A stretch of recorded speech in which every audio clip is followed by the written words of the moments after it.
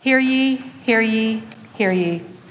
All persons are commanded to keep silence on pain of imprisonment while the Senate of the United States is sitting for the trial of the article of impeachment exhibited by the House of Representatives against Donald John Trump, former President of the United States.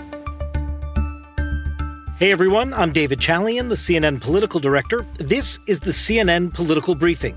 Here's what you need to know in politics for Tuesday, February 9th, 2021. The first day of Donald Trump's second impeachment trial is in the books.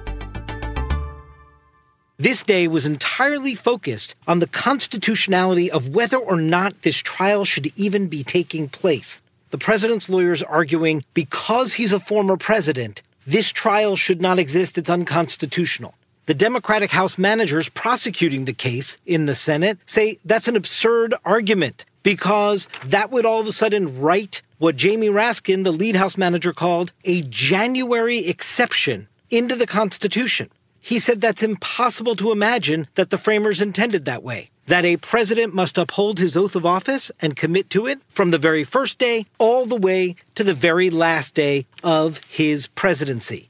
Not some January exception where they can act erratically, illegally, against the Constitution in some way and escape any kind of accountability for it. That was at the heart of what was going on today. But there was also the emotional experience that the House managers put front and center in a compelling video looking at what happened at the Capitol on that day, January 6th, and interspersing it in a timeline with what was going on inside the Senate chamber, inside the House chamber, as Donald Trump was inciting his followers at a rally to go storm the Capitol. You see in this compelling video that they put together the connection between what Donald Trump was saying and what was occurring up at the Capitol and when this insurrection sort of broke through the barriers at the Capitol. This is the direct line that House managers are trying to present to the senators.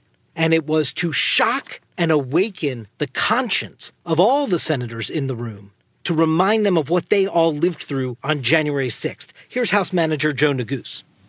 Like every one of you, I was in the Capitol on January 6th. I was on the floor with lead manager Raskin. Like every one of you, I was evacuated as this violent mob stormed the Capitol's gates.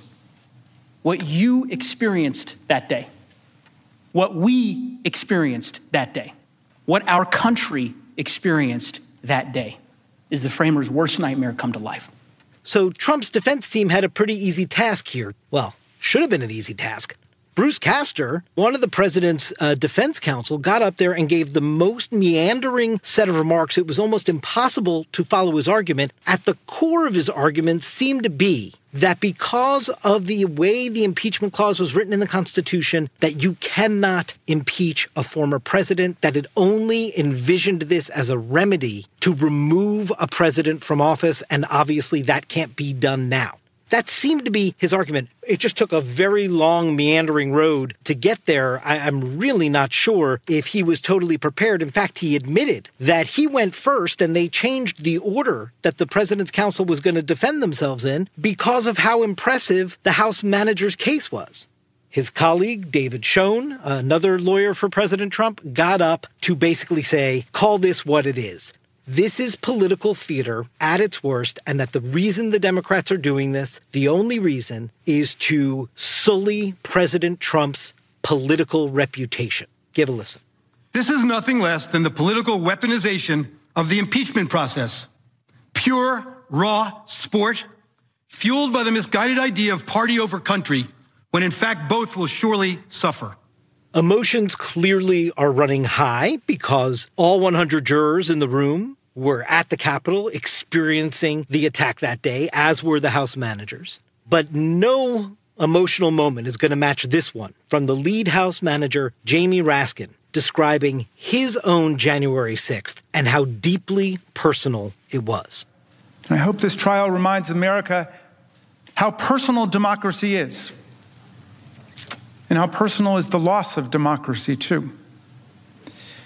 Distinguished members of the Senate, my youngest daughter, Tabitha, was there with me on Wednesday, January 6th. It was the day after we buried her brother, our son Tommy, the saddest day of our lives. People died that day. Officers ended up with head damage and brain damage. People's eyes were gouged. Senators, this cannot be our future. This cannot be the future of America. We know the trial is going to proceed, and that is what you can expect to see tomorrow. The actual arguments about the impeachment article, Donald Trump being accused of inciting an insurrection. The House managers will get the next 2 days over a course of total of 16 hours to present their case, and then the president's team will get the 2 days after that to present their case. The heat of the argument begins tomorrow.